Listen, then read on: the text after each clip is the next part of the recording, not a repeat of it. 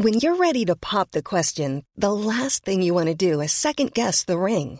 At BlueNile.com, you can design a one-of-a-kind ring with the ease and convenience of shopping online. Choose your diamond and setting. When you find the one, you'll get it delivered right to your door. Go to BlueNile.com and use promo code LISTEN to get $50 off your purchase of $500 or more. That's code LISTEN at BlueNile.com for $50 off your purchase. BlueNile.com, code LISTEN. Even on a budget, quality is non-negotiable. That's why Quince is the place to score high-end essentials at 50 to 80% less than similar brands. Get your hands on buttery soft cashmere sweaters from just $60, Italian leather jackets, and so much more. And the best part about Quince, they exclusively partner with factories committed to safe, ethical, and responsible manufacturing. Elevate your style without the elevated price tag with Quince. Go to quince.com/upgrade for free shipping and 365-day returns.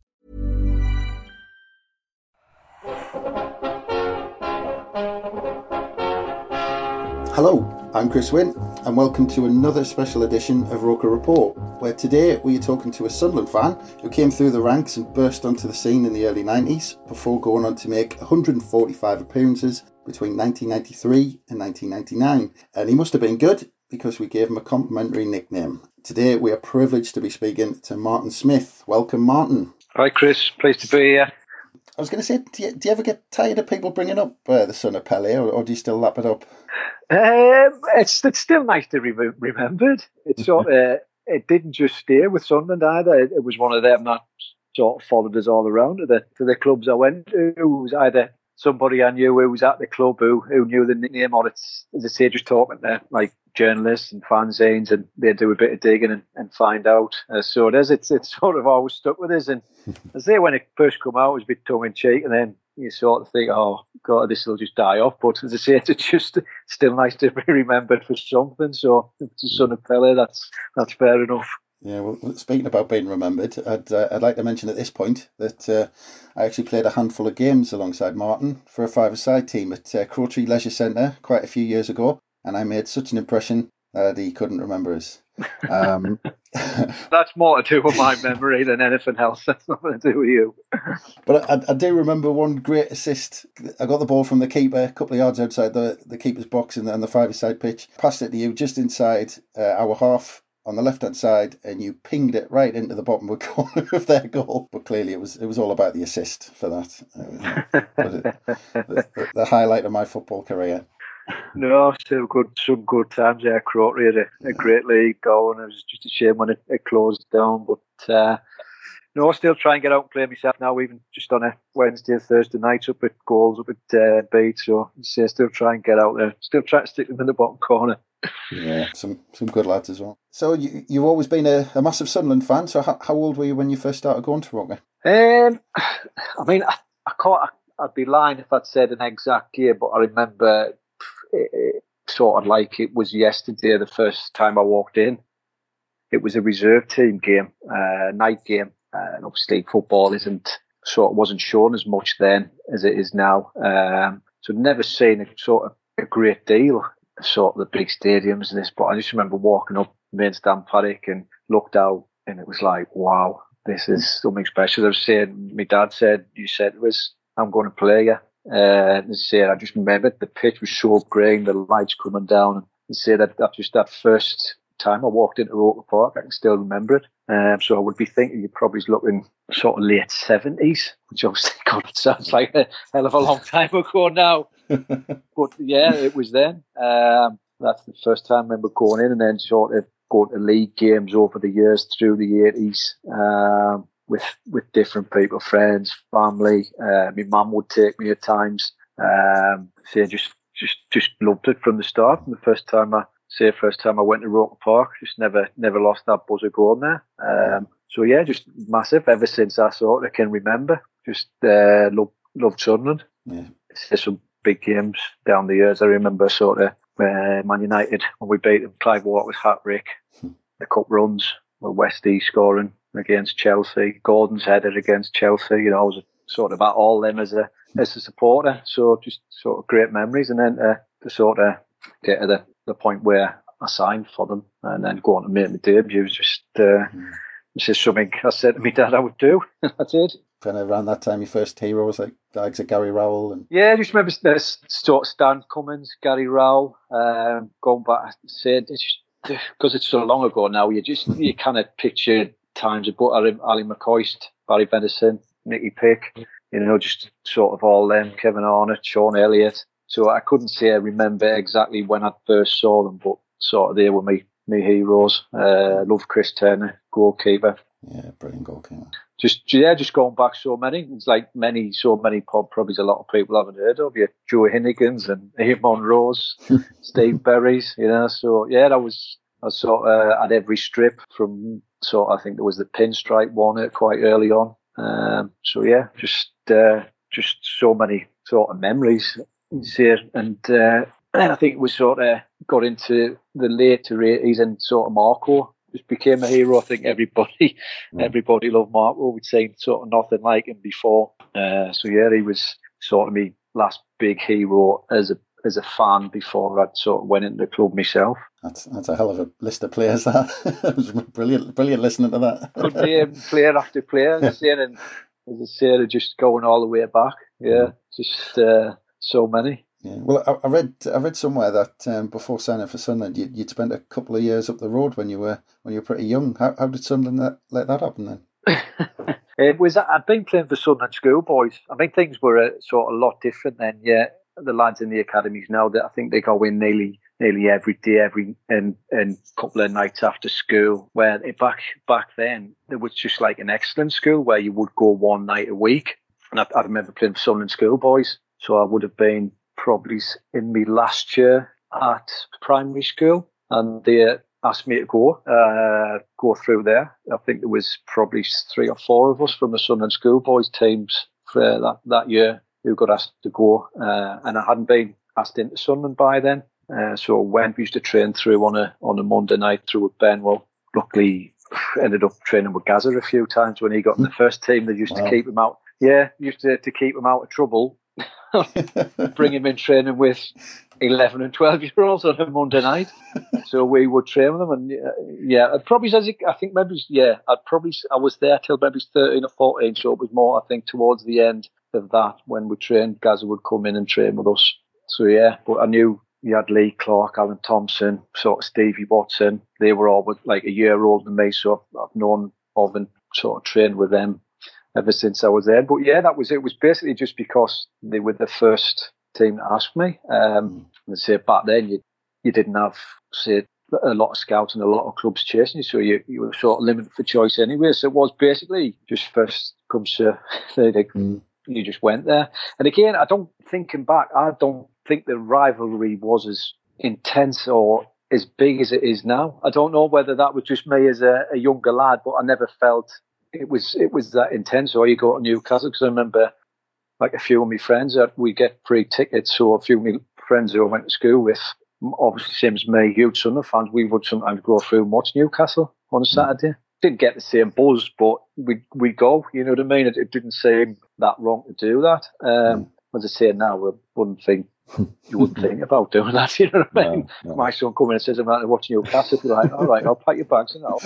You know what I mean? Yeah, so, but again, then it wasn't until I got a bit, I think probably 13 or 14, it was a case where Newcastle wanted to get me signed up on schoolboy forms, but by then I'd sort of made my mind up. I was in and around the England set up like schoolboys, so there was a lot more interest from all over the country, but I was always going to go to Sunderland. And so even though I was training at Newcastle and enjoying it, and they were great with this, it was, and I'd known for a while I wasn't going to do the schoolboys and the schoolboy forms and the apprenticeship there. It was always going to be going to Sunderland. So yeah, I think it was about 14, 15 when then I started to go into Sunderland and train there as well during school holidays. And as I said, that was more or less when they'd asked me to go in and sign. It was sort of a no-brainer for me. I mean, when you started getting into the youth, I mean, was this still kind of when Roger Jones was doing the youth? Yeah, Roger. I think Crosser was still involved a bit. I think I made my debut for the youth team. I was still at school, and I scored 2 goals. So straight away, yeah. But it was Roger, Crosser. Obviously, Jim Morrow took me in. He was the scout. did everything, youth development officers, I think they were called them days. So, yeah him. And first manager when I went in would have been Dennis Smith and sort of Viv Busby and all that were there. So great people, great coaches. I mean, you've mentioned a few coaches there, but who were kind of the biggest influences at the club when you were coming through? It's funny because we went in, Roger and Crosby were there, and I loved them, but you thinking back, and they ended up leaving, and I can't think if they left they must have left when, I think Roger moved up with Crosby when Crosby got the job, so then we ended up with Jonathan Trigg. I think he was 3 years older than us. Yeah. And he was coaching us, and that wasn't,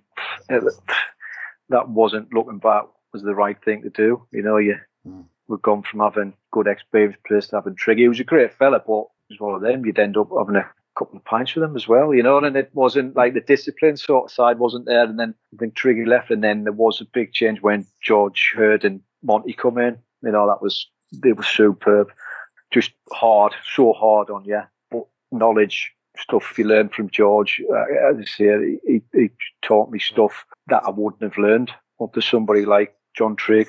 George, obviously being a great player from the club, and just stuff he passed on was brilliant. And as I say, between him and Monty, Jesus, they'd let you know if you weren't doing something, but you respected them, you know.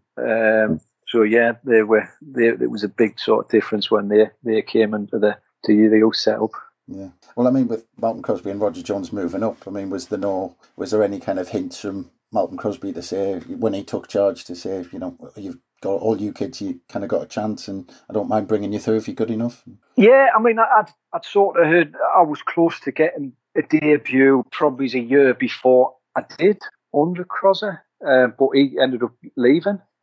So I think I'd been doing well, and I was close to sort of getting involved a bit more, because we played I think we played a practice game against Hartlepool, and I remember I did really well, and he said he's going to save us millions, him, and it was close, but we weren't having a great sort of time on the pitch with the first team. I think Crosby obviously got the job on the back of the FA Cup run, and it didn't work out for him. So as I say, I was close to getting on there. I'm sure he maybe gave Mickey his debut. I could be wrong, but there was like Mickey and Russ, obviously, and myself, who were the three who would always spoke about. And I think, as I say, we were a bit closer, but as I say, Crosby left, and then sort of Butch took over the first team. Yeah, did he take much notice of the youth teams, and did he have his eye out? Okay, I know. As I say, Mickey and Russ played, so I think he probably did, but I think again I was sort of pushed like back down, sort of where I might have been close. I don't think I was even thought of for quite a while. So yeah, but again, it wasn't. I don't think. Obviously, I think like some Rushiaki. So I mean, there was reasonably young players in there. Yeah. You look at lads now, you see always a young lad, 21, 22. Well, we'd probably made about 50, 60, 70 games by then. You know what I mean? It was just a different time. So there was probably younger lads in and around it. But I think with Crosby, you always felt you might have a chance because he'd always looked at after the youth team, the reserve team. So he knew everybody, where I think, as I say, Butch was probably a bit different and wanted to maybe just try and get that bit more experience in. Yeah. Well, he didn't bring you in, you know, the season he took over, but then he had that pre-season where he brought in Alec Chamberlain, Rogerson, Derek Ferguson, Phil Gray, Andy Melville, and then it gets off to a shocker when four of them are involved in the car crash. Got round the roundabout, didn't it? Yeah. Down Rockwood, I think. And then we'll go and get hammered at the baseball ground on the opening day of the season, 5-0. I mean, were you kind of on the verge of it at this point? Because I can't imagine it being a happy camp at this I mean, it's weird. I was never anywhere near the first team squad. I mean, you think, as I say, then I think there was only one or two subs, so it's not like you'd have a travelling squad of 20 like you do now. But I'd never travelled away with the first team, never been in a match day squad, and that is even with sort of them injuries. I think he was given a bit of money to spend, wasn't he, that summer? So the squad was boosted, but say it wasn't until October that I made my debut, and as I say, that was the first time I'd been anywhere near it, and it was, I think it was literally on the back of, we'd played a practice game, because Luton was a Wednesday. I think we'd maybe played a practice game on the Monday, and I tortured him, absolutely, like tall, butch, a new one. It was like I was on fire in the game, and I did. It was one of them games where I played really well, and I think that was sort of it that got me. He's probably thought, Jesus, if he can do that, let's stick him in. And it was literally going from like not being sort of in a squad. I mean, you trained with them because the squads weren't as big. So it's not like now where you have the academies and then the first team. We used to get trained with them quite a bit, so he was sort of aware of it. And say that was it, sort of from seemingly that practice game, just to go on right. You're playing on the Wednesday, but again, I don't think it was. We trained on the Wednesday morning, and I wasn't really aware I was going to be involved. It wasn't until we did the practice game, sort of like set pieces and that in the morning. You'd play. So probably didn't give me a lot of time to get too nervous, which might not have been a bad thing. Yeah, I mean, it is amazing. I was looking at, like I said, it was 20th of October. We were 22nd in Division 1 and we'd just been hammered again 4-1 away to. We'd just been hammered 4-1 away to Middlesbrough the game before, and you just came in kind of out of nowhere because you hadn't been involved at all. But it was a month before your 19th birthday, so it wasn't like you were kind of 16, 17 thrown in. You were kind of 19 years old, which is about the age you probably should expect to get the nod at some point. Yeah, you see it was. You see, you think now lads get a bit. Oh, I should be in and around it, but as I say, then it wasn't. It was. I mean, it would have been my third year in the club, so I think I'd probably done to me 2 years sort of white. Yes, that would have been going into my third year. I mean, I was given a pro my 17th birthday, but like if you'd gone over how long you'd been in, I'd have done me 2 years and gone into sort of my first year pro, I think it was. So yeah, it was again for somebody I'd been in the England schoolboys set up. I'd been with England youth, so you would think like a Division 1 side who's struggling, you'd like to think you would have a chance of getting in it. So obviously I did come October on the back of a 4-1 defeat. That'll explain why we did a practice game on the Monday afternoon. He must have been fuming. Done a double session. Well, the other strange thing, I mean, I might be wrong, but I was looking through things as well, and like 4 days earlier, so it must have been the Saturday, you'd actually played for the youth team against Bradford and scored then. Right, yeah. I mean, yeah, I was still a youth team player because I think I remember towards the end of the season, I think they were doing well in the FA Youth Cup, and I think I sort of asked to play. Something happened that I wanted to play for the youth team, but they wouldn't let us. So, yeah, I was still playing. I think not. I would have thought I might have played against Sheffield United on the Saturday, but you must be right with Bradford. But yeah, that's how it was. And again, I think there was probably a spell. I'd have played more first team games within about 3 months than I'd have played reserve games. It wasn't like I was sort of playing there every week. As I say, that then sort of senior pros, if they weren't in the first team, would play in the reserve. So there was a lot of senior pros. So I remember there's times I'd be playing left back for the reserves just to play, So I say it wasn't to say so long after when I had more first team games and reserves. Well, that's some experienced players at the back for Luton. They had Trevor Peake and John Dreyer, who I think were probably about 100-year-old between them at that point. Jesus. And actually, I can't even remember who I was up against, right? But, as I say, it's one of them. Des Linton, right. Yeah, I know that name. And up front for Luton that day, they had John Hartson and Paul Dickoff up front. Wow. Yeah. Jesus. Didn't score, both got taken off. And I wouldn't have known, I wouldn't have known. I remember Hartson was out, I wouldn't have had a clue. Dickoff played. I must have got kicked off him. I would remember that. And then, so Don Goodman puts us up 12 minutes in, and then on 19 minutes, there's a free kick given for a start. How did you manage to get on free kicks on your debut? That tells you that that's a team struggling for confidence when they let a 19-year-old lad take free kicks. 20 minutes into his debut. Yeah, I think it was more to do with the morning. We'd done the set plays on the morning, and I'd had 2 or 3 from exactly the same place, and I think I scored them all. Where whoever might have been on them, it just wasn't happening for them. So it was basically just down to right, you're on free kicks. So again, just dream come true. I was going to say, when it went in, did you know what to do with yourself when it went in? No, I mean, when you look now, even Don's goal, I've got sort of video footage, and I'm first to see Don, and I just give him an old pat on the back and sort of saunter away. Like this day and age, people the tops off and jumping on each other. I was like just a proper understated young lad who got on the team, didn't know what to do, just patted him on the back and wandered off. And it was sort of pretty similar to my goal. It was just didn't always say. I think because it was a free kick and I was there and you stand and there's a couple of people around you, I think it was one of them where people just got hold of us anyway. But it was, Let's say I just remember just thinking just to hit it as hard as you can. And it's one of them, I think, as a goal, it had grown a few legs down the years. People saying it bent it in the top corner and all this. It's one of them I don't like it seeing it popping up on Twitter and stuff, because people just say I just struck it down the middle and keepers drove out the way. Well, that adds an extra couple of yards on every year. Exactly.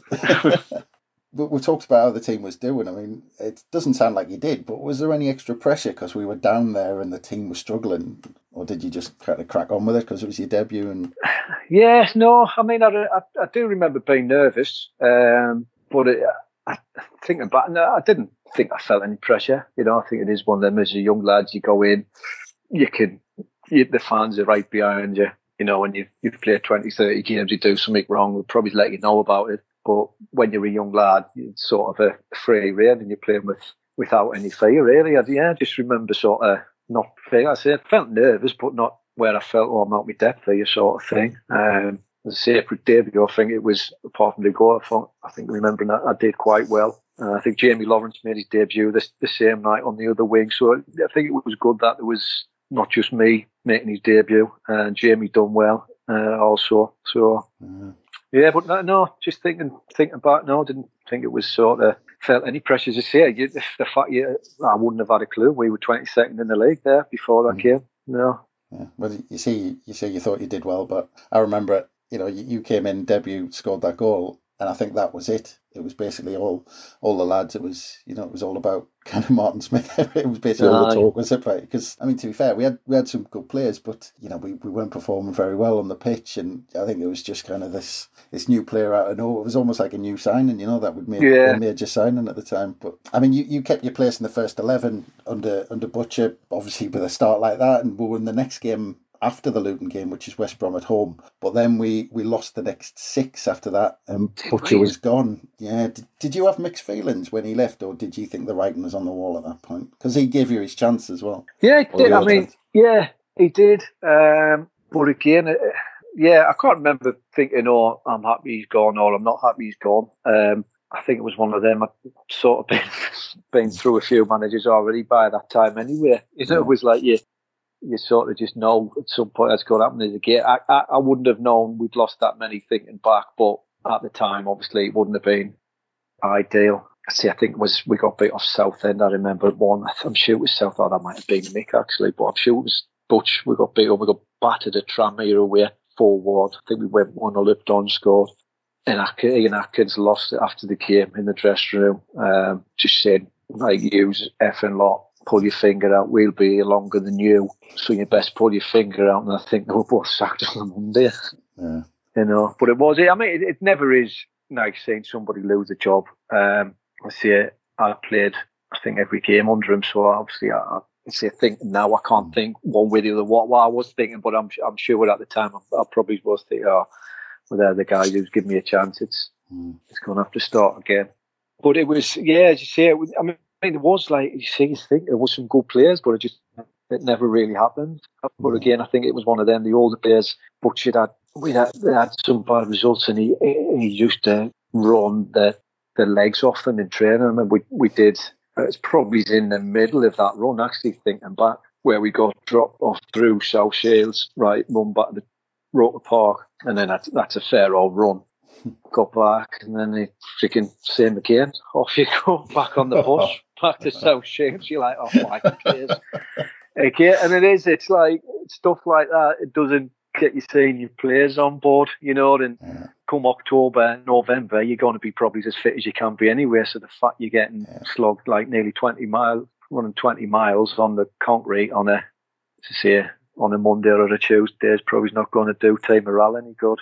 Yeah. And I think Mickey Cray tells the story. I can't remember, because Mickey will have been up the front, so he'll have seen that. But I'm sure it was Tony Norman, Don Goodman had actually jumped on a bus down at Whitburn.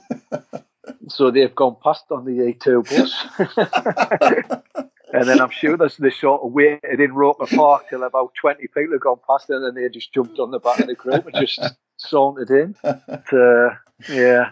So again, it was for me being in and around that, of like sort of players that you sort of grew up and admired. It was great, but losing that many games on the bounce obviously wasn't ideal. I was just going to say that was right. It was Southend 2-0 his last game at home. It was it? Yeah. So we got, did we have battered the Tranmere? Yep. We got back to Tranmere the week before 4-1. Right. Yeah. Well, Ackers has come out with that statement. It wasn't the Monday. It must have been the following Monday after we got beat off Southend at home. But I remember that being like quite a hostile game. I think again, when you're struggling and you've been down in your 4 and 5 games on the bounce, I think as a player, you know something's got to change. You're not going to go from getting beat 5-6 games on the bounce to winning 6 or 7. So you sort of know something's coming. And again, sometimes it is, it's right. You just think, well, just do it. Let's get it and start fresh, you know. Yeah. Well, I mean, you just come in, and then Mick Buxton's appointed, moving up from taking the reserve team. I mean, were you relieved that it was someone who knew what you could do from within at that point? Yeah, I mean, I'd always got on with Mick. As I said, I don't think I'd played masses reserve team games, but I'd trained with him. And again, he sort of wasn't everybody's cup of tea, but I liked him in terms I think he liked what I had in terms of ability, and he was happy for me to express myself, but I felt comfortable with that. So, yeah, it was good. And he brought sort of Trevor Hartley came in with him, who we really liked as well. Coach, very bubbly, and I say it was good for me at the time that it was Mick. Because, I mean, he came in and made us a lot more solid after taking charge, and we ended up finishing 12th and actually doing okay. It was a hint of a playoffs, I think, at one point. But by making us more solid, did that help you in a kind of, the way that he wanted to play? Did he just let you go, or did he want you to do the defensive work? I mean, it didn't sort of say, you've got free rein, don't bother coming back and all this, but it was sort of, when you get the ball, just do what you're good at. It was that. I mean, he was very on the training ground, right? It would drive you mad, because he'd have you out there for 2 hours doing set players and team shape. And again, as footballers, all you want to do is play 5-a-side and shoot practice. You know what I mean? It's like, so you're going through that sort of stuff. And I remember for one day, whatever, I was doing corners. I was on the corners, and we were out there in the afternoon, and I just, for whatever reason, the left foot just wasn't working on that day. And it must have been out there about 40 minutes while I was just trying to hit the near post with a corner. And I could see the lads getting angry. Thinking, are you winding us up? I go, what? You were left foot and you just kind of clip one into the near post. So, but it was that he'd have you out there doing stuff like that till you sort of got it right. So, initially that first season, it was, he did make us stronger. I remember us getting some good results. But again, you sort of looked at the dressing room and felt it should have been like that anyway. Really, we should have done better. But I think towards the end of the season, I think a couple of results just tailed off a little bit. Yeah. Well, I mean, he kept you in the side as well, and then even going into the following year, he keeps you in the side, and we don't get off to a bad start. And we're sniffing around the playoffs again, kind of first quarter of the season, and then in the November, you get a call up for the England under-21s to play the Republic of Ireland at St James's. Was it Dave Sexton who called you up at the time? It was Kevin Keegan. Was it? It was Keegan who was in charge for that game. Yeah. Right. Well, he was Newcastle manager at the time. So I'd got the call up for that. Yeah. Went through to meet up with the team at Gosforth on the Sunday night. I think the game must have been a Wednesday if we didn't meet till Sunday, but had some really good days training through there with Kevin Keegan. He was absolutely fantastic, actually. So it was just good to be aware with some good players, one or two who I knew from coming through the ranks earlier, but then others, sort of Jamie Redknapp was there, Trevor Sinclair, so some big players now. So it was a good experience, and an interesting one, especially the game. Just remind you some players in there. We had Paul Gerrard in goal. It was David Unsworth, Steve Watson, Sol Campbell, Dean Gordon, Chris Bart Williams, who you ended up coming on for. Nicky Butt, Trevor Sinclair, Graham Fenton, Julian Georgian, and Noel Whelan, who got the goal. Yeah. Good players. There was some good players. Yeah. It was a good trip. All really sort. I think I was probably one of the only ones. It was the first time with the squad, but they all sort of made us welcome. I'd say Jamie Redknapp especially was fantastic. Sort of introduced us to everybody, and it was, you see, when you use stories of people going away and people not looking after them, it couldn't have been further from the truth with that one. So it was a really good experience. Yeah, I remember watching the game. It was on Sky. Two memories of it. Obviously, the crowd's reaction, but I'm sure at one point you ended up with a ball near the corner flag and started keeping it up. Yeah. Or you had to keep it up a few times to clear it or something like that. That's about the only memory I've got of the game. No, it was attacking. I was in the corner, got it, kept it up a few times and put the ball in the box. But it was the same when I've come on the boos and again the lads who were on the bench were like, just go on and give them a clap and all. And I said, nah. But to say I come on and did well, I set a chance up with Trevor Sinclair and did a few other bits and pieces. But it was a hostile reception going on. Play for your country and getting booed. It was. Well, I said at the time, I wasn't bothered. I wouldn't give two stuffs if they'd. I'd rather they booed us, to be honest. Yeah. Well, they didn't know what to do. I think when you juggled it and knocked it into the box, yeah, I mean, it was the only time they didn't boo. It did, yeah, and it did sort of die down by the end. And when I was coming off at the end, I got claps. It'd be all right. There was quite a few Sunderland shirts there, so it was nice to see a few of them shirts in the ground. Yeah, just out of interest, actually, in their team, in the Republic of Ireland, they had Shea Given in goal and had Gary Breen as well, who went on to play for Sunderland. I don't know if did Stephen Carr play. I can't remember. Yeah. It was Stephen. Graham Kavanagh as well. Carr played, aye. Yeah. So, yeah, some good players in their team as well. But you get back to Sunderland, and typically our form from Christmas was pretty woeful. But as a 20-year-old who came through, burst through, your form is kind of, head and shoulders above most others at that time. We couldn't get going. I mean, how did that impact you that the team was struggling at the time? Yeah, I mean, it was tough because, as I say, we'd have games where we would do really well and we'd look at the team, but they just remember the consistency wasn't there. And again, you just sort of got the feeling it was going the same way as the previous year under Butch, seeing your players starting to possibly. Mick was hard. I liked Mick. Because of what he sort of let me do and express myself, but there was airs to it where discipline sort of wasn't there. Again, for me, he was good in a lot of ways, but in terms of like the intensity wasn't there every day in training, and it was like you just sort of even first it wasn't the intensity what we were going to get used to under Reedy.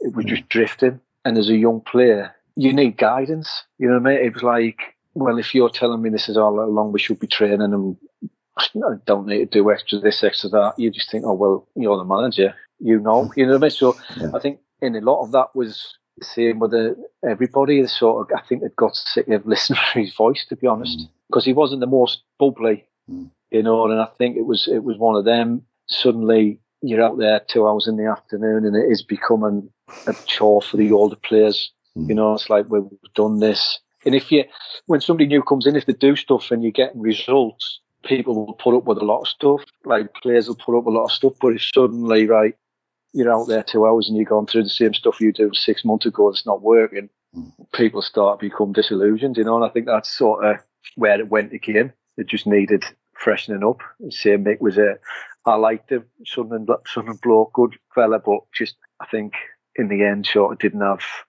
the authority or the respect of a lot of the players to move it on to obviously where Reedy did in the end. Yeah, well, it's typical Sunderland because you're only 20-year-old and you're already saying I've seen it all before. You're going through it a second time. Yeah. You see it sort of thing. Oh, we go again. Yeah. You can see certain things happening, thinking, well, we know where this is going to end up. Yeah. It's not going to be a good season again. Yeah. That season as well, I read that Aston Villa had tabled a $1.5 million bid to get you to go down there. I mean, were you aware of any interest that came in for you around that time? I knew there was teams. I think Coventry were always rumoured. Aston Villa, but I think it wasn't until a couple of years ago that I think Ron Atkinson released a book and said he went in after that game and just says, how much do you want for your left winger?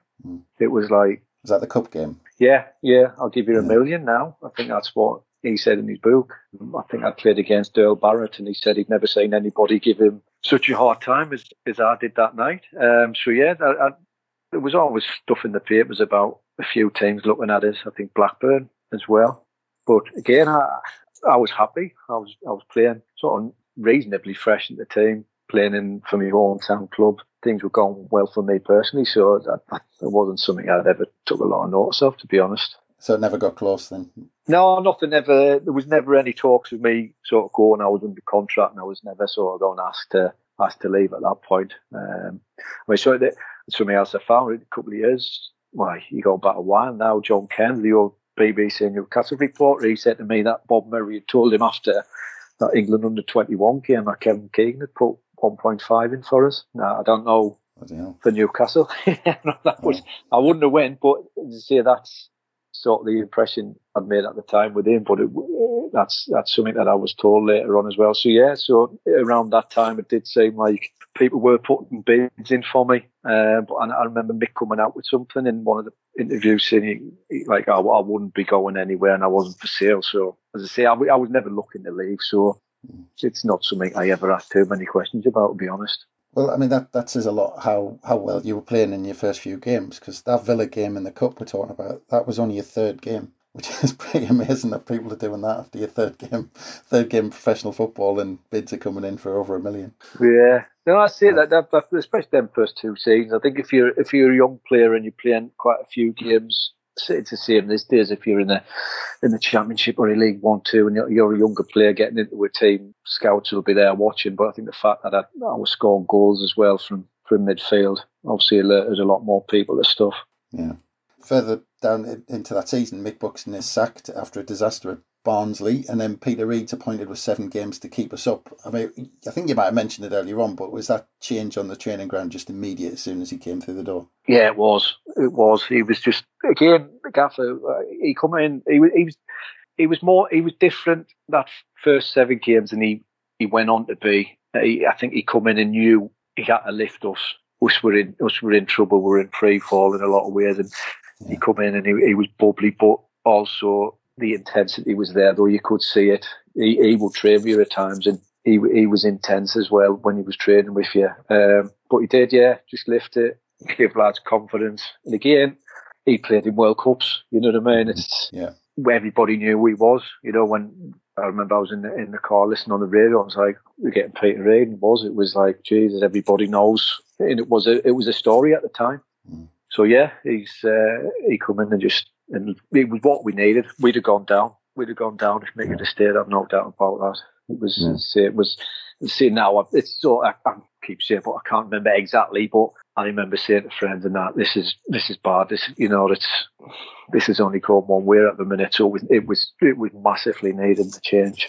And he came in, won the first couple, and then he drew, and then we got beat. And the 4th game. And that led us to a showdown with Steve McMahon, Swindon Town at Roker, who were directly below us. And if we won, it was almost certain we were going to stay up. But if we got beat, we were right in the mess again. Yeah. And you get the winning goal, which actually Peter Reid quite often refers to when he's asked what the most important goal is while he was Sunderland manager. Yeah, there was something. I think I saw something again last week, and it's in his book, and he always mentions that goal. And never sort of changes his opinion on what was his most important, which again for me is obviously to score a goal, but for Sunderland fan, know you've played a part in somebody who ended up doing so well for the club's sort of best moments. That's great, you know. And but it was a typical Roker Park day, windy, wet, and it was a massive game. To strike one and score in front of the Roker end, and it was fantastic. I think that was because I think we went to Burnley the week after, more or less safe. I think we maybe named a point of, but we said we'd get a point at Burnley, and then we West Brom. But I think it was one of them, Swindon. I think that was more or less, you knew, pretty certain it was job done. Yeah. Yeah. If you see the footage, you said it was a little bit of rain. Blimey, it was absolutely hosing it. It was. You could hardly see your goal in the camera. Yeah, no, Cracking it finish. was one of them Roker Park days. Hosing it down. And you managed to, I don't know, you kept your feet, you kind of volleyed it home from the edge of the box. It was for the conditions. It was a cracking goal. I think I'd won the free kick because I was playing against, I'm sure it was Mark Robinson was right back, who ended up at Newcastle, and I played against him a few times, and he was hard work, he was nasty, and he smashed us, and we got the free kick, and the free kick goes in. I actually touch it on at the near post, and it goes over the end. I'm sure it's Andy Todd who heads it back across, and it comes straight back to me.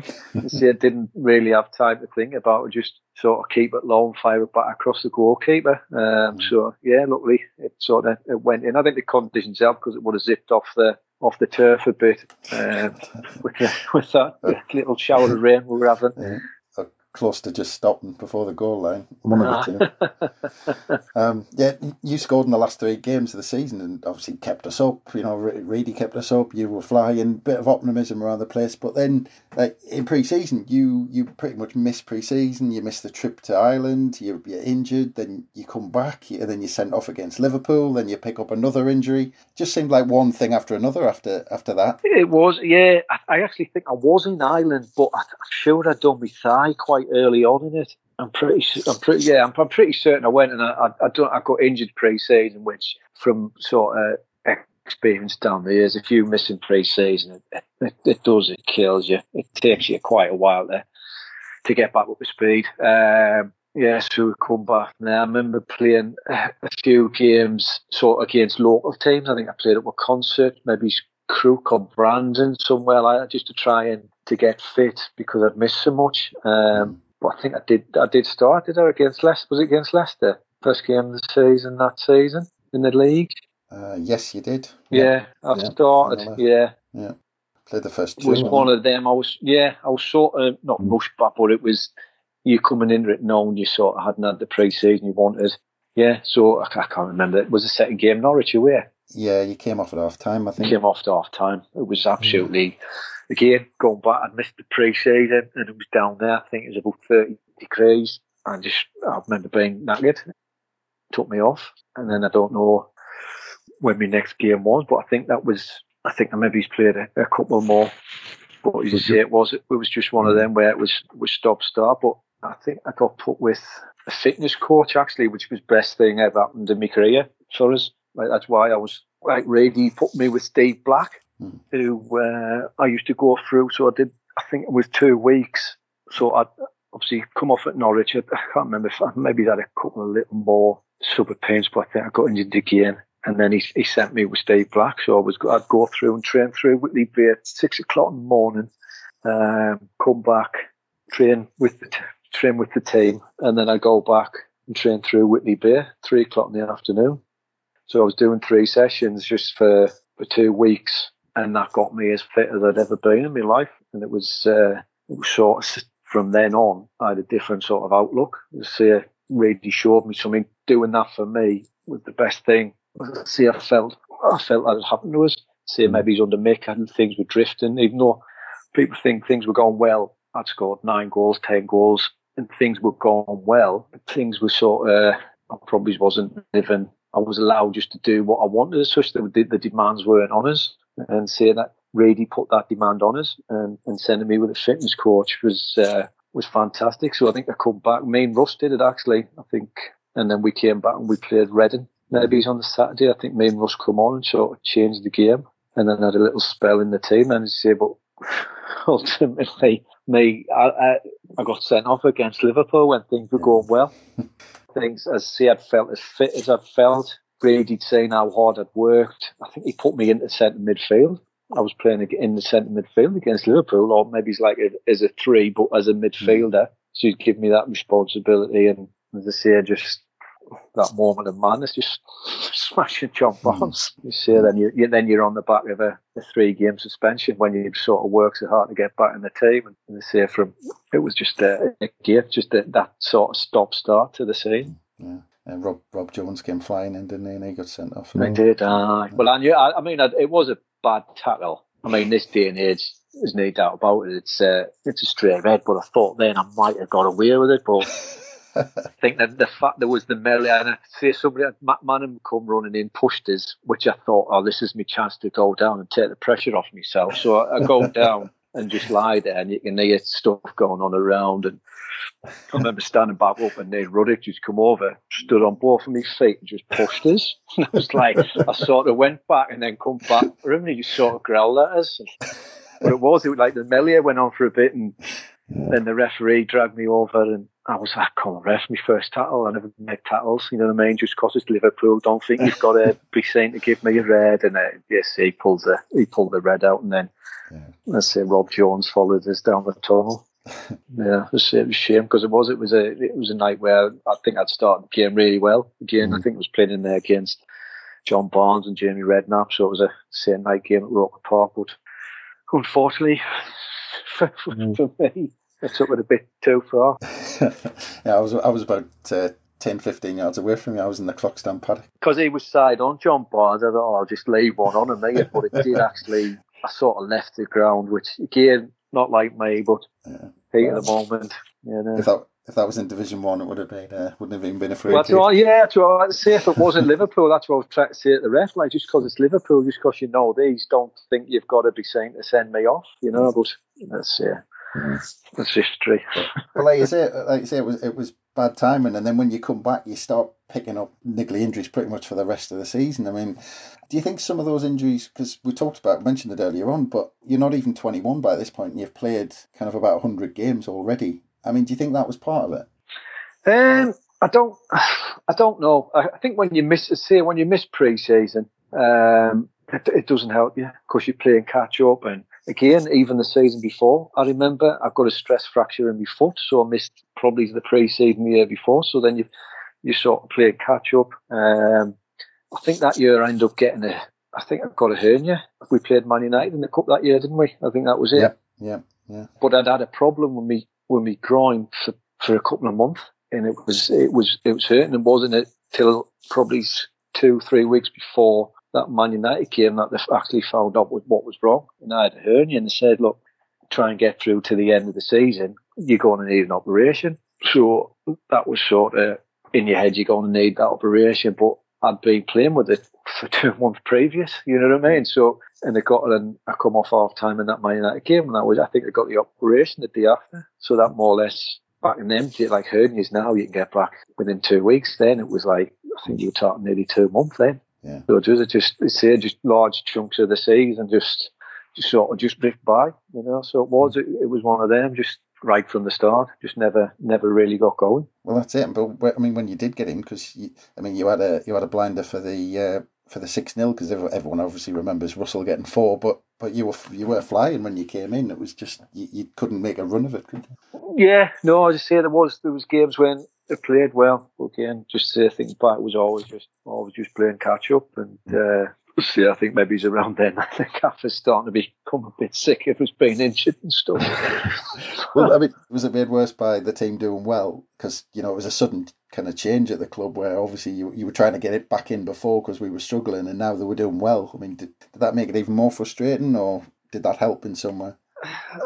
Again, that year, I think more of it was the frustration of not being right. You know, just as I say with the hernia and stuff like that, I just never felt right. But again, I was always happy because as son and supporter, I was always happy that the team was doing well, and going from what we'd been through the previous 2 years where you'd have a manager sack, it was great to think, Jesus, we've a chance, and you just think could be in the Premier League next year. Yeah. You may could be a Premier League player. So no, it was nothing but wanting the team to do well. Yeah, well, that's it. I mean, we're going to win the title, and you become a Premier League player. Yeah, and obviously everyone was pretty, excited because it was our first year in the Premier, but it was our last season at Roker as well. But I mean, as it turned out, I mean, only making kind of 7 appearances that season. I mean, how frustrating was that year when we were in the Premier League for you?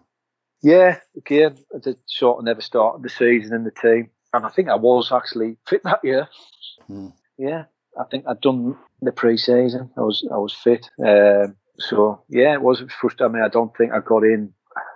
I think my first game in the Premier League was definitely my first start was Sheffield Wednesday at home, which again, I think you're probably looking up October, November time. Yeah. So you've done the pre-season, hope you're going to be involved, and then you're sort of not getting a sniff. But the lads, we're starting the season well anyway. I think I had a little run of games. Again, never enough really to cement the place, I don't think.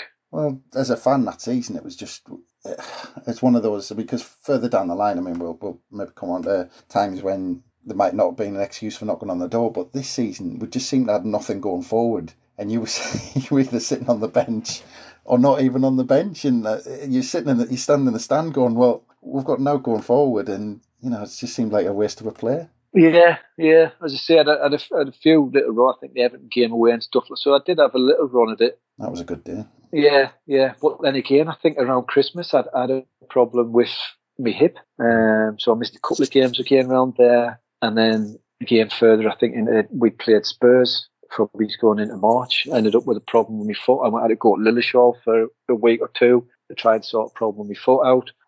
So again, just not really getting a sustained run at anything. And it was one of them. It was like the Premier League. It was an eye opener, sort of. Even then, like how much quicker it was, and it was a more physical league in terms of sort of the strength and the opposition you were playing. So again, you've got to be more or less at least 90% fit to do yourself justice. And again, a lot of the time, just keep carrying stuff, niggles, and again, ultimately, especially for the club, just to go down with sort of record points.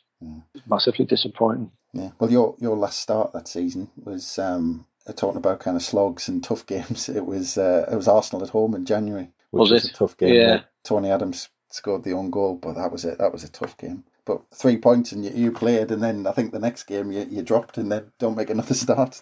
Yeah, I think I come on. It is the Spurs game around there, and I come on against Spurs. I think it was a night game. I think we got beat 3 or 4. We did. They scored early on. Yeah. Scored the second minute. You came on with 20 minutes left. We were only 4-0 down when you came on. Yeah, I think I hit the inside of the post. I think then you get your first Premier League goal. Yeah. Aye. Really made a double substitution. You and Michael Bridges coming on with 20 minutes left. Yeah, go on. We're 4-0 down. Yeah. Yeah. Have a shot. No. So again, there was some tough games that season. I remember sort of playing in games, and it was definitely a level up to what we'd been playing against. Yeah, that was the season we had the cameras in as well with Premier Passions. Yeah. Were you glad you got out of the likes of what Craig Russell and Mickey Gray to get involved in the hotel room? I know. See, you look back again, at the time. You sort of didn't really notice them, because I think it's because the gaffer just acted like the gaffer. You know what I mean? He wasn't bothered what he said in front of the cameras or anything. It just sort of became the norm, you know. But it was good to see it. Even now, you still sit and watch some of the stuff. Like it's superb. Like, but I think it just shows what Rady was like in terms of what he demanded from people. Yeah. I'm not sure Craig Russell and Mickey Gray want to watch it too many times. No. I don't know why they made them lie in bed next to each other to interview them. I know. But yeah, I mean, getting towards the business end of the season, I mean, you end up getting a place on the bench for the last game at Roker against Everton, but that was out of the blue because you hadn't been involved, and then suddenly you're put on the bench. But I imagine you're itching to get on in that one. Yeah, it was. I mean, that was a huge game. Again, I think that was me just coming back. As I say, after that Spurs game, I'd be surprised if I was involved, because I had to go away and get me something done. I had a problem with the top of my foot.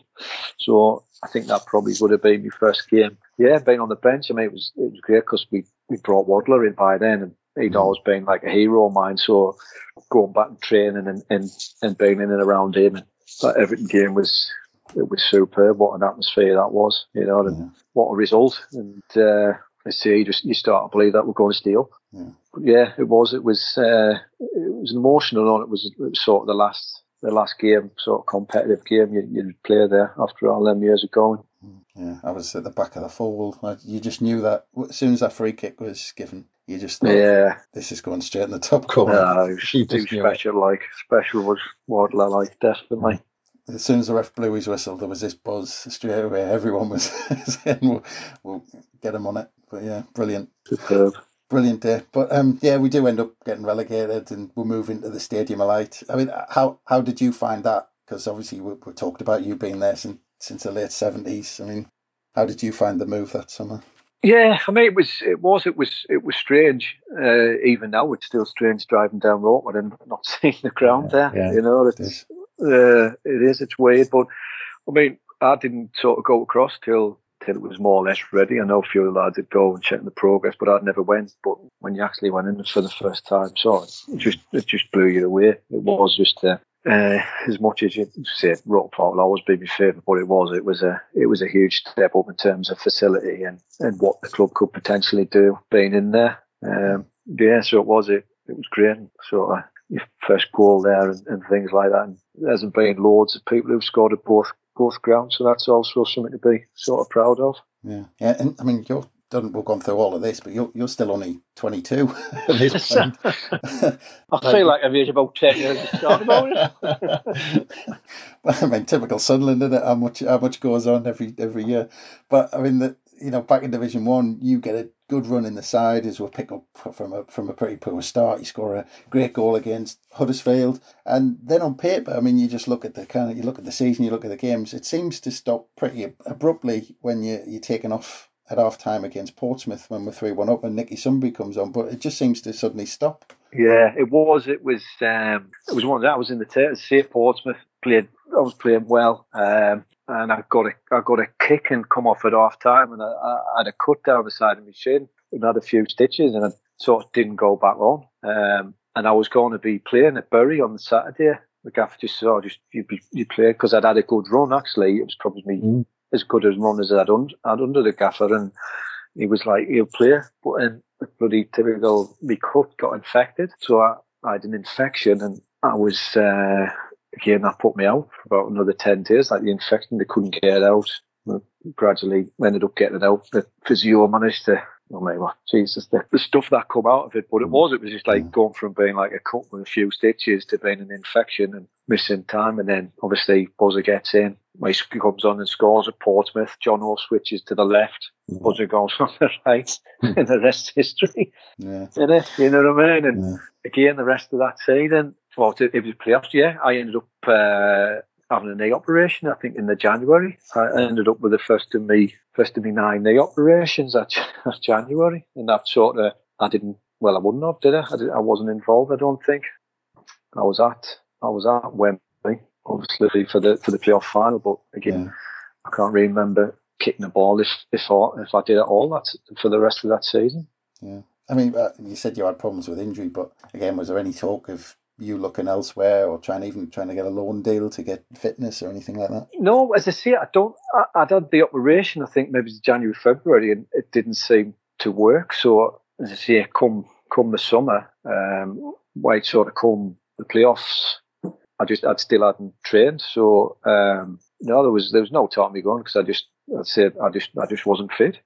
Spent, I think, the time in the physio room, just trying to figure out what was wrong with my knee. Yeah, I mean, even the following season when we're kind of running away with it, I mean, when you get the odd chance, I mean, you're scoring goals, you're playing well again, but again, you seem to come in when we've got the odd injury, and then you're back to the bench again. Or yeah, it was one of them that year. I knew Christmas. It was probably time. I could have left when Russ went to Man City. If I'd really wanted to go, I could have pushed and went then. Sort of a previous 2 years before I did leave, but again, I always felt I had the ability to get in the team. But it wasn't until I left. In hindsight, I knew I should have left 2 years previous. This year, I come in, I think, from the cold again. And again, I'd had this time I'd been fit. I was fit from pre-season all the way through. I think it was maybe October against Grimsby. Managed to score 2. I think we win 3-1. I think we go and play. I might have the wrong way around, but I'm sure we go and play Everton in the cup after that game. Yeah. And beat them on penalties. I played 120 minutes, and then on the Saturday, Paul Vale, I was dropped. I've just scored 2 goals, 120 minutes, scored a penalty. We beat Everton, and then I'm back on the bench. And again, I think I go from being on the bench to not even being involved. Yeah. So you're going from a high of scoring 2, winning Everton, to being on the bench, to being just travelling man again. And again, come in before Christmas, I think again it was against Paul Field. Played really well, and we win 2-0. Yeah. And then we play Palace, I think, on the Tuesday at home. I think we win 2-0, but I might have been taken off. But again, going from not playing any games to going and playing Saturday, Tuesday, sometimes it's easy. You think, well, at least we've won. I'll be back in Saturday. Gone again. And it was. I didn't realise at the time probably that last year as well. Like me confidence must have been. I didn't feel it, but it wasn't, as I say, till I left and was somewhere I felt really wanted as the best came from us again. And again, even in that summer after we get promoted, Reedy was, what do you want? What do you want to stay? Wanted me to stay again. Like, you played me, I think, 4 games all season. You know what I mean? But I think, again, I just wondered if some of it was because I'd scored that goal. Yeah. Feel, just stay. We'll keep playing, but you can stay. But you're not going to play. You know what I mean? You just wonder. But again, saying, like, I don't mean, because obviously I'd love playing with Sunderland, but for me career, I think if I'd have left 2 years earlier, because if you look at that last 2 years, I didn't really play a lot of football. So it might have been better for me if I'd left. I mean, during that time, obviously, when Sunderland got promoted to the Premier League and you had that conversation with Reid, I mean, were there a lot of offers on the table? Because you ended up signing for Sheffield United, but... There wasn't massive, like, for somebody, as I say, I played so many games and scored so many goals. The offers weren't floating in. It did become a bit sort of, hang on a minute. But again, Reid said, look, if you get nothing, come back. It was one of them. But I went into Burnley on trial. They offered me a deal. And then I went to Ipswich and I went down there for 5 days. They offered me a 2-year contract, and I was actually driving down to sign for them. With Adrian Heath just says, look, I've managed to come up with something, come to Sheffield United. So I kept going to Ipswich and spoke to George Burley and says, look, I'm not signing. And he was fine, to be fair. I went and signed actually for Sheffield United 2 days before the season started, which was becoming a bit of a worry. They say for sort of, I think I trained 5 days at Ipswich, maybe 4 days at Burnley. From sort of a pre-season, I was having to do everything myself, but actually kept myself in really good nick and went into Sheffield United with Inchy, obviously, who'd been at Sunderland with us, sort of my reserve team manager there. Obviously knew Reedy, knew everything about us, where Reedy wouldn't pick us. Inchy was like, just get here. And again, Inchy he could get the best out of us. He was great for us and one of the big reasons I went to Sheffield. Yeah. I mean, as you moved to Sheffield United, I mean, do you think, because actually, I mean, you talk about those 2 years, but I mean, actually, you've almost had 4 years of being in and out of the side at Sunderland, but do you think that impacted your career in the long term, having that? Again, you don't know what happens. See, I had so many injuries, and even when I left, I ended up having, I think, 11 operations. From that first one, the day after the Man United game, I ended up having 11 operations through my career. So it wasn't, I never sort of got rid of that.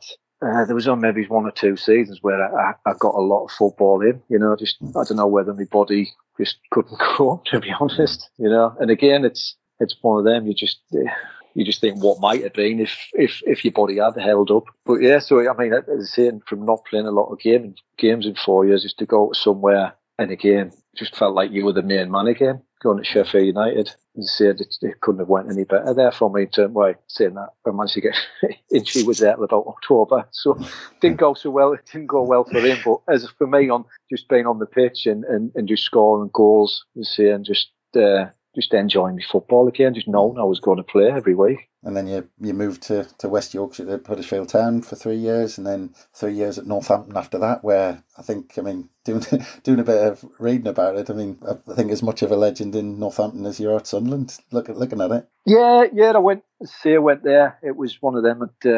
I left Sheffield United in the January. Neil Warnock come in. Really enjoyed playing for him, actually, but it was one of them. I got the feeling he was offering me a contract to stay so he could sell me in the summer. So I thought, I might as well just go now. And I was close to signing for Notts Forest, and I had to tell David Platt just before the press conference I went in the City Ground that I wasn't signing. That didn't go down too well. And then I went across to Huddersfield and did the press conference there in the afternoon. But I spent 3 years at Huddersfield, loved it there again. Missed a whole year, 1 year, where I missed 15 months with knee injuries. and then managed to get back in me last season in there, and the club went into administration. But again, for me on the pitch, I'd sort of been told the year before, 27, you finished. Like my knees, your knees shot, you got no cartilage left. And I was like, that was sort of, wow, that's a pull from the blue, from people saying, oh, we're not sure what's wrong, your knees, you finished. But again, managed to thought, nah, I'm not having it, and got fit and played more or less the whole season the year after. We got relegated, but I think I scored 98 goals from midfield in a relegated team. So again, bad time for a club, but I was just happy to be back playing and doing well, and thinking, right, I might get a decent move on the back of this. And there was one or two things, but then ended up dropping to League Two with Northampton again. It was one of them when I first signed. Martin Wilkinson, it took us on. And for the first couple of months, I was like, "What the hell have you done coming here?" It was like Billy Smart Circus. It was terrible. It was so unprofessional. I hated it. Well, you had some offers from higher up at the time as well, didn't you? Again, yeah. Even when I was at Northampton, I could have left and went. I think Barnsley. There was odd times there was talking about I could have went back to the Championship, but honestly, I just knew my body, and if I went, I'd be spending more time not playing. Because just the demands of the higher leagues. I just knew I had to find somewhere where I was just, my body was comfortable. So again, I could have left Northampton after the first year and went to Barnsley. As I say, I think it was Barnsley, but I thought might be more money, but I'm just going to be sat on the physio bench. Yeah. You know, and it was like, I'm not doing. I'd rather play at levels where I know, because he had a great manager, Colin Calder, would come in, and he was absolutely, for me, he was the best manager I had. Just trusted me, sort of my ability. And people might get surprised, but I was very professional by this stage of my career. So I loved the sessions he put on. We were so fit, and I just sort of loved being there. Let's say I was happy playing football, and going back to them years where you didn't play, I was just happy knowing I was first name on the team sheet if I was fit and I was going to play. You know, so I was just happy there. So I've done 3 years down there before I decided I wanted to come back to the Northeast. Yeah. Before my son grew up with a southern accent. Yeah, because I mean, the other thing I read was that you moved back up to Darlington, but Northampton Town were desperate to keep you there, weren't they? Yeah, they were. Yeah, I mean, Colin had left, he'd gone to Notts Forest. If he'd stayed, I mean, we got promoted. I mean, 2 years on the bounce, I got done with Northampton in the playoffs. But the last year I was there, we actually got up. So it was a big decision to leave and say, but Colin had left, gone to Notts Forest, and I just thought, I knew my body didn't have a lot longer left. You know, I was really fighting to train day to day. And I just thought, if I'm ever going to have a chance to go back, sort of up north, which I want to do, finish up here anyway, now's to do it. And then Darlington came on, Dave Hodgson came on to us, and he just says, if you're not going to come back up, we'd love to take you. So it was a tough decision to leave Northampton. As I say, they'd done everything. John Gorman come round my house. Ian Sampson, people, Sunderland fans remember, he come round try and convince us to stay. But as I say, it just felt the time was right to come back home. Because as I say, I knew I wasn't going to play very much longer. I might as well leave them on a high before they were sick of us. So yeah, come back up with Hodgie, which was great. And, he knew sort of what I was about, and he knew I wouldn't pass a medical. So I went in to see the physio, and he says, "Can you touch your toes?" I said, "I'm not sure." I said, "I'm not sure." He said, "I didn't worry. Hodgie's just said we've got to sign you anyway." So I come back, and I had actually a really good first year at Darlington. Scored a couple of the best goals I've scored in my career, and Hodgie came. But Hodgie didn't last. I think Hodgie lasted till about October. Dave Penny come in, but he was great. But again, towards the end of the season, I was just starting to feel my knee again. So I played sort of maybe the last 2 months, knowing get the summer I'm going to have to have an operation again. So got that summer and went in and got what I was hoping was just going to be a clear out. But he sort of said, there's basically nothing left in there. It's like bone on bone. Yeah. So I knew it was going to be tough coming back, and I did. I got back. I played a couple of reserve, couple of first team games. But I remember, I think I was playing Macclesfield, and somebody just sort of give me a good strong tackle. Nothing out of the ordinary. My knee just went up like a balloon. So sort of then I knew that was it. And then sort of come to probably had about a month, 6 weeks of trying to do something with it, but it wasn't right. So we just agreed to sort of mutual contract, and that was it. Paid me up, and I was retired from the professional game. Yeah. Yeah. Did you play one game for Kettering as well a couple of years later? I went. My mate was Lee Harper was in charge, who I was at Northampton with. He'd got the job, and he just says, "What you doing?" I said, "Well, again, time scale, I might not be right, but I'd left Darlow." You left. Yeah, they got to the summer, maybe went down there, and I drove down on Saturday morning and got there, and I played. Actually, ended up coming on against Darlington of all the teams. I think I played about 25 minutes, and sort of Harps. I went and saw Harps after. They said, "What you signed for us?" He said, "We've got a game Tuesday." I said, "Yeah." I said, "I will, mate." I said, "Look," I said, "I'll keep yourself right in the North East, but I kind of be coming down here to train Tuesday, Thursday night." He said, No, just do what you want, mate, as long as you play on Saturday." And then he rang us on the Monday.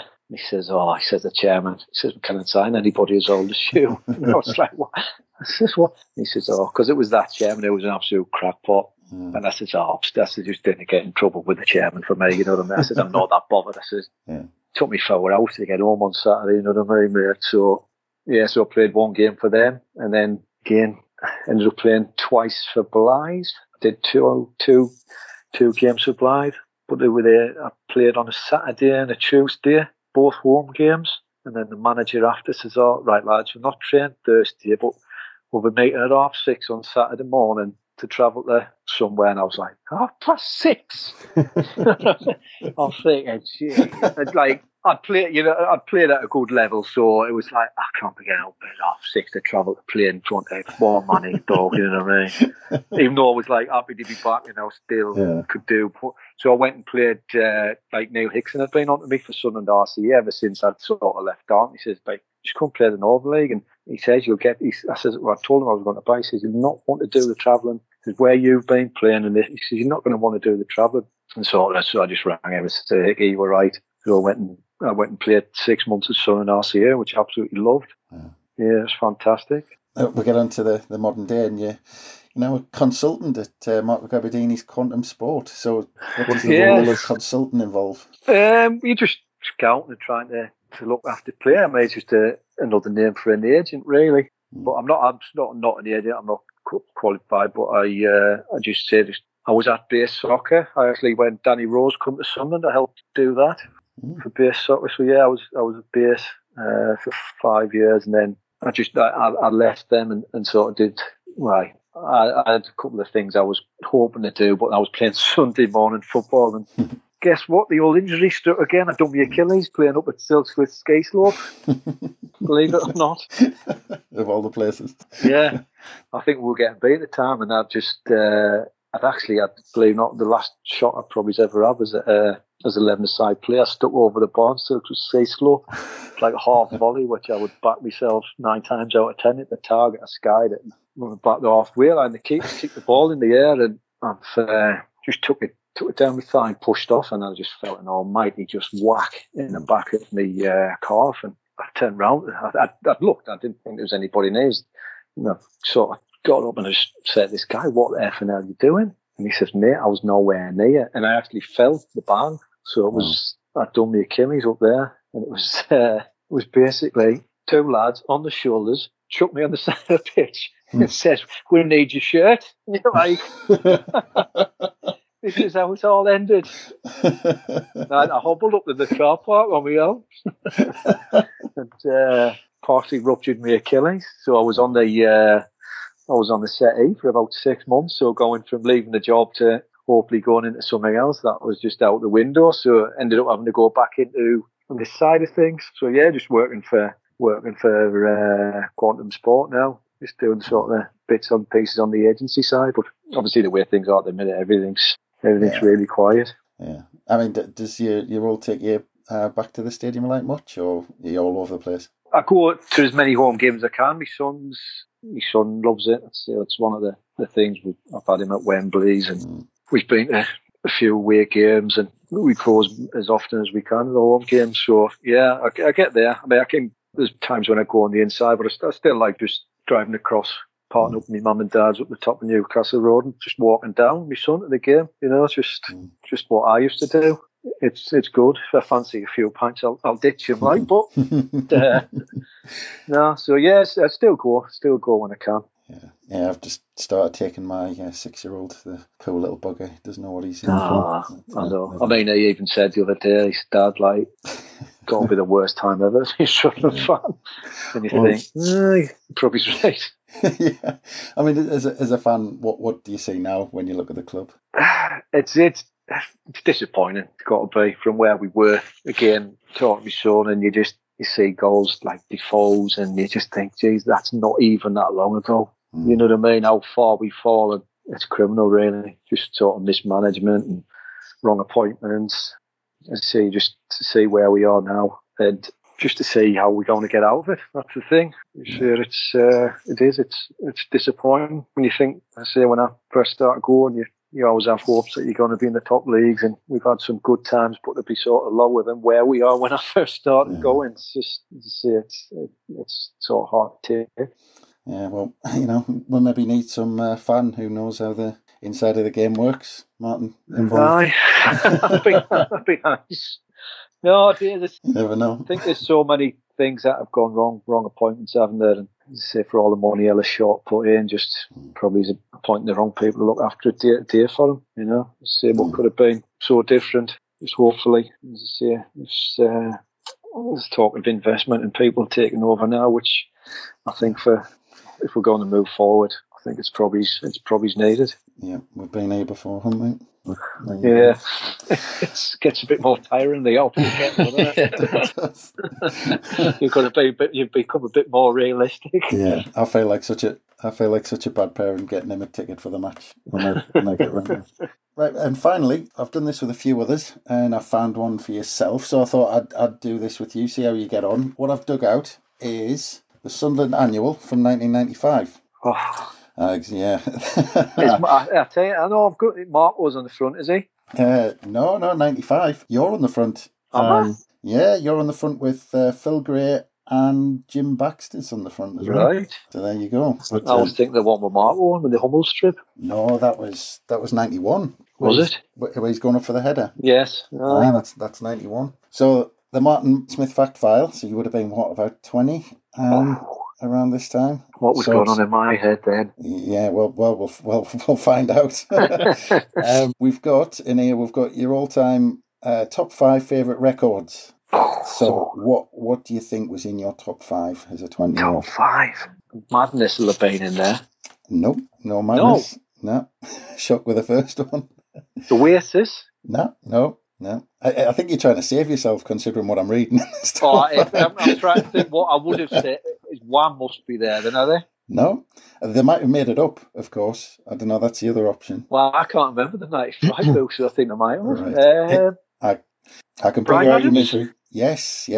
We've got Brian. 69? Yes, number 1. That's right at the top. Yeah, that was your top. Wild Boys? No, that's not that. I can, if you're going to be embarrassed even more, I can go through the other 4 in case you mentioned anything else. That was the first record I bought. Wild Boys, I thought, Well, we've got at number 2, we've got, which you get your bit of respect back with this one. You get With or Without You, U2. Right. And then number 3, you've got Dignity, Deacon Blue. I still like a bit of Dignity, especially after a few wheels. Oh, yeah. And then you've got, at number 4, you've got Love Is All Around, Wet, Wet, Wet. And then at number 5, of course, soundtrack of the Premier League. Year later, but you've got Don't You Forget About Me, Simple Minds. Yeah. To be honest, yeah. After 11 o'clock on a Saturday night, if I've had a few in the house, most of them will still come on, to be honest. And brilliant. A bit of Wham and Duran Duran. Well, on that note, I just want to say I've really enjoyed that, Martin, catching up with you. It's been brilliant, and really appreciate your time. So thank you very much for that. Really enjoyed it. Good stuff. I hope we'll catch up soon, but that was fantastic. On, Chris. Okay, well, we'll speak to everyone soon. Bye for now.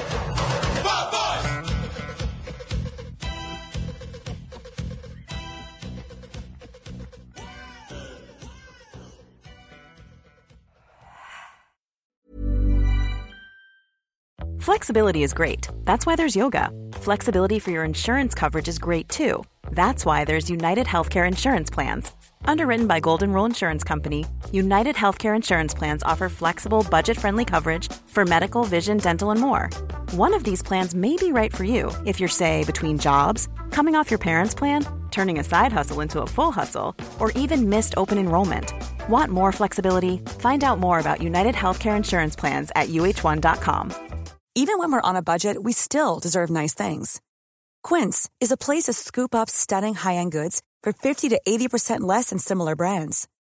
They have buttery soft cashmere sweaters starting at $50, luxurious Italian leather bags, and so much more. Plus, Quince only works with factories that use safe, ethical, and responsible manufacturing. Get the high-end goods you'll love without the high price tag with Quince. Go to quince.com/style for free shipping and 365-day returns.